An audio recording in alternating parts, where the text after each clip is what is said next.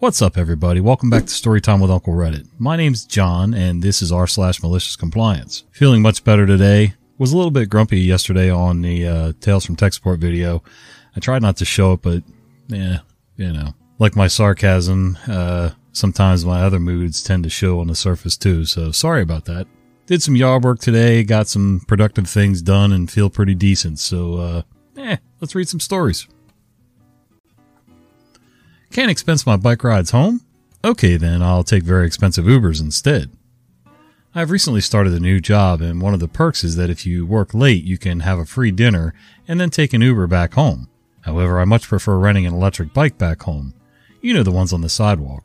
It's faster, much better for the environment, fun, and a great way to decompress after a long day of work. After a month of that, I sent my expense report, but they refused to pay back the bike ride, saying I need to use Uber. This annoyed me, as if it was more than £100, so I decided to use an Uber for the following month, making sure to choose exec each time. Next month, my late night ride expenses increased by almost fivefold. Needless to say, they strongly encouraged me to get back on the bike and offered to buy me a subscription if available. Unfortunately, it's not. Yeah, sometimes you just got to show the bean counters the reality of what they're asking you or telling you to do. I get what they were saying. They were given a guideline to use, and if you go outside that guideline, there's really no precedence for it. So basically, you're setting a new precedence, and you kind of need to show them how it actually benefits them. They don't care how it benefits you. So I see those scooters all the time around here, and they're all right. I mean, I got to say, they tend to litter the sidewalks up. People don't take very good care of them, and this company's a little bit slow with picking them up to take them back to recharge and placing them around town. But overall, I think they're a great idea. Doesn't mean I'm going to get my fat ass on one of them, though. I'll tell you that. College or Mickey D's? An easy choice. Not sure if this is considered malicious, but I was compliant. I worked at Mickey D's for a couple years. I actually enjoyed the job. Easy job, fun crew. I was promoted to crew trainer, a step below management, a bit of responsibility, and a tiny raise, and got to know the new crew as they were hired. It was fun. After a bit, I decided to take a few college classes, so I talked to the management about switching from closing to opening. Not a problem. They wanted me to know all aspects of the store as they were getting ready to promote me to management. I worked opening for a couple weeks, and the owners needed our good managers at a failing location, but unfortunately that meant sending those managers to our location. Within a couple of days, the atmosphere changed and it was no longer a fun job. 3 weeks in, the new management, started scheduling me closing shifts. So I sat down and talked with the new GM and explained I'm in college and need to be on breakfasts, and had been transferred there. She said, "You're a crew trainer. You'll work the shifts I schedule you." And I said, "Sorry, but prior management changed me to mornings. You were hired for closing. You'll work closing." I told her again I was in college and was not available. She said, "You make a choice right now, your job or college." Ha! I smiled, walked to the register, punched out, handed her my name tag, and walked out with her screaming at me that I can't do that because I'm a crew trainer. Sorry, lady, a part-time job at Mickey D's under bad management or college? Bye-bye. Within 6 months, all the original crew had quit and the place went to pieces. If it wasn't for certain corporate policies, I wouldn't mind working at a McDonald's or some other fast food place for that matter. The opportunities really are decent if you stick with it. The thing that really makes it tough on people that are worth a damn is that, corporately speaking, McDonald's and a lot of other franchises and things like that, they've never figured out how to get rid of the deadwood. You know, either people who are uninitiated and won't do the job, just kind of lounge around all day and lollygag, and even management, which is worse. I mean, a bad employee is one thing. I mean, a bad regular crew member is one thing, but bad management really just kind of drags the whole team down and the restaurant after that. But if there was some way to recognize who was screwing things up, stealing stuff, making life difficult, chasing away crew members, whatever, and they actually stuck with it and followed through on it, then you'd have something to work with. Their pay's gone up considerably over the years, and it's really not bad. And the chance for advancement is decent if you can stick with it. But that's just my 2 cents. My last 2 cents. Now you get to be HOA president. Two-parent malicious compliance. About 25 years ago, my parents built their dream house. Although the house is now in the middle of a large metroplex, when they built it, it was in the fringes of the countryside, with rapid development over 2 decades. When they bought the lot, they were the first to purchase from the developer.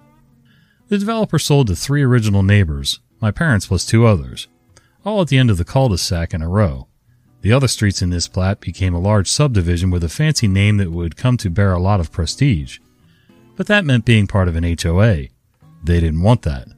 The developer wouldn't sell them the land without an HOA. If you aren't part of the community, you'll need to form your own HOA and get it approved. So my dad, with a beatific grin, beautiful grin, I don't know, said he would be the HOA president of our single suburban street. He and the 2 neighbors drafted the bylaws of their own HOA in strict accordance with the planned neighborhood. But they added a special provision that the president of the HOA could name a successor, instead of having the street vote on one. Absent a majority rejection, the successor would be the president, especially trying to avoid terms and campaigning while still offering folks a way to dispute the HOA president, important for later. So in the winter of 1994, my father very seriously took the thick black CD binder full of laminated and hole-punched instructions and pages on how to be a good HOA president and put that binder in the very back of a cabinet and forgot about it for the next 16 years. The homeowners of our street were not asked to pay an annual fee. The HOA didn't police number of cars, color of front doors, or any other ridiculous standards HOAs usually enforce.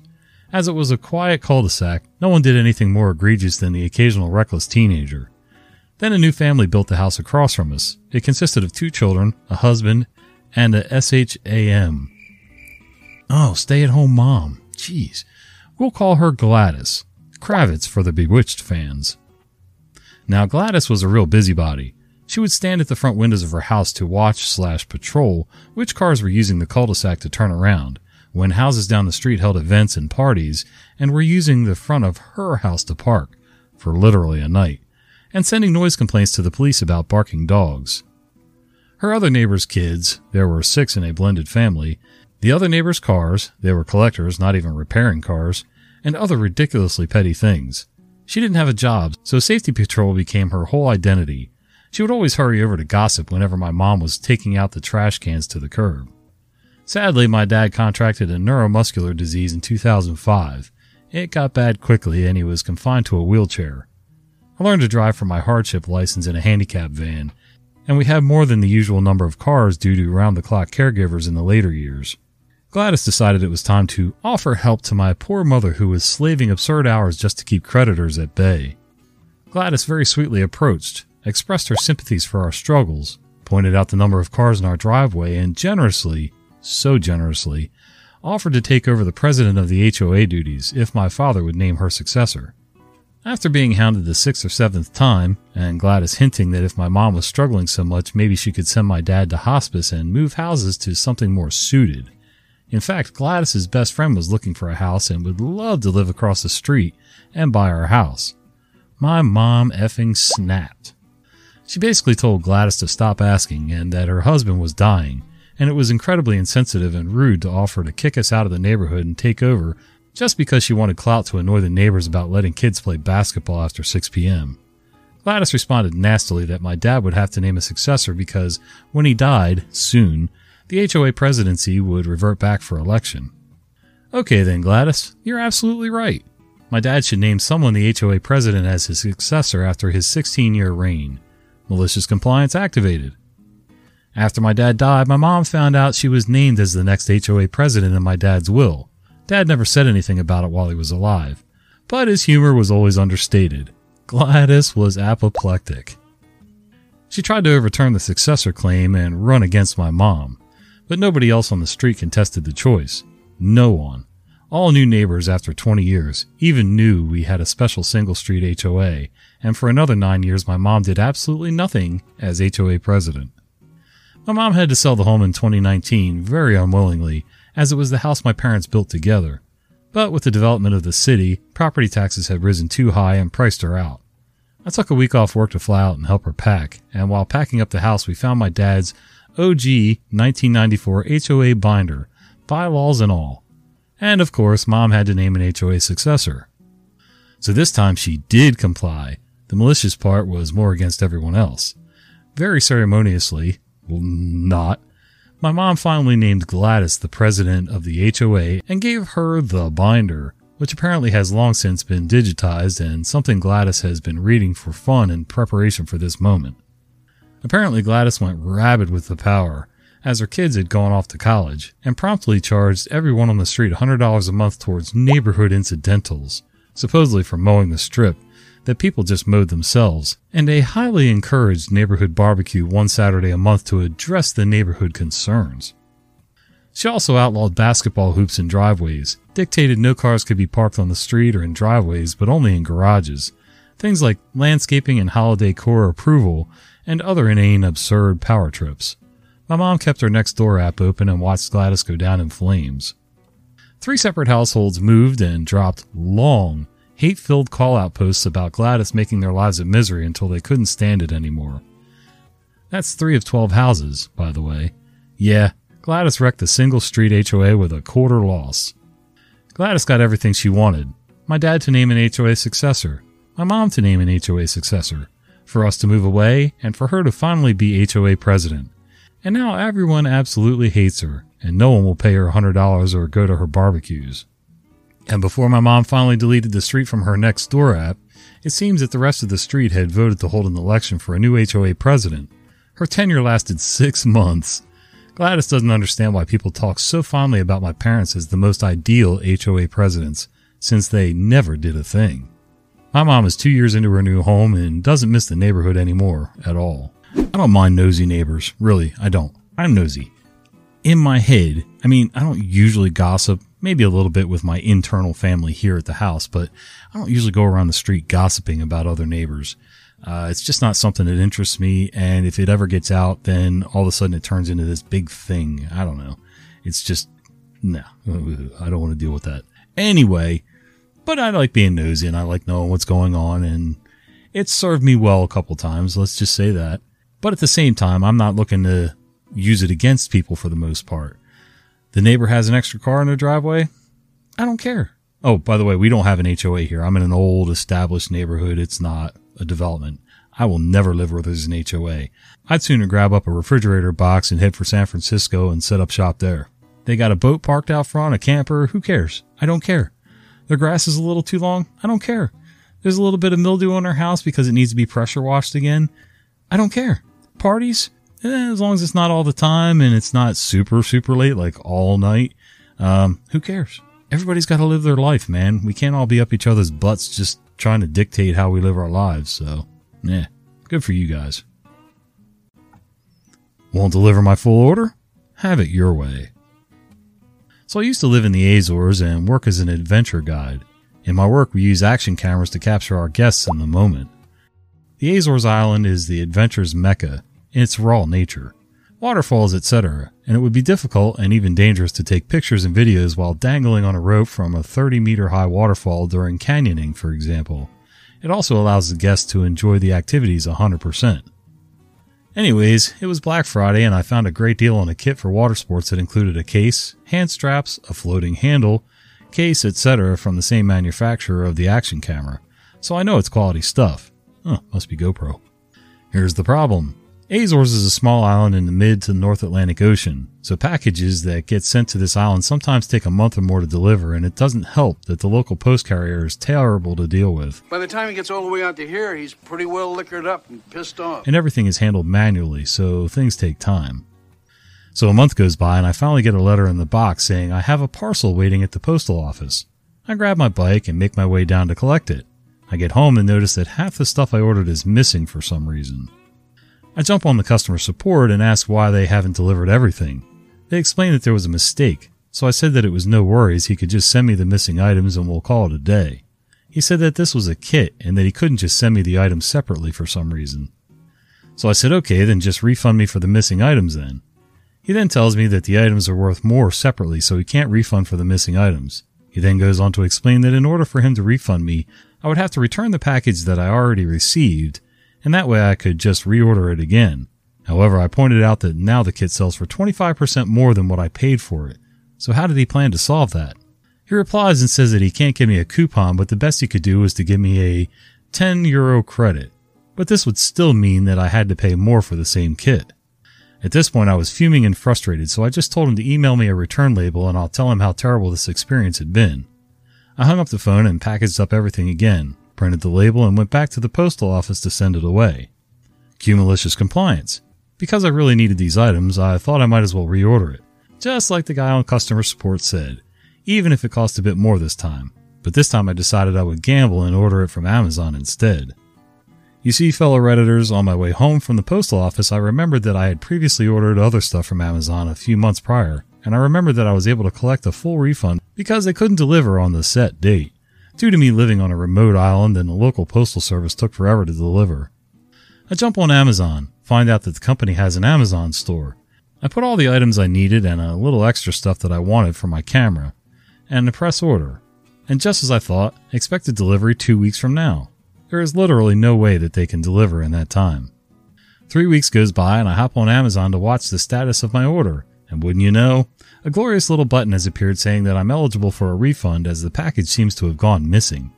Fast forward a week later, I get a knock on my door. It's the delivery man from the postal service and a box with a smile in his hand. I thank him, close the door, and rip the parcel open. Everything's there.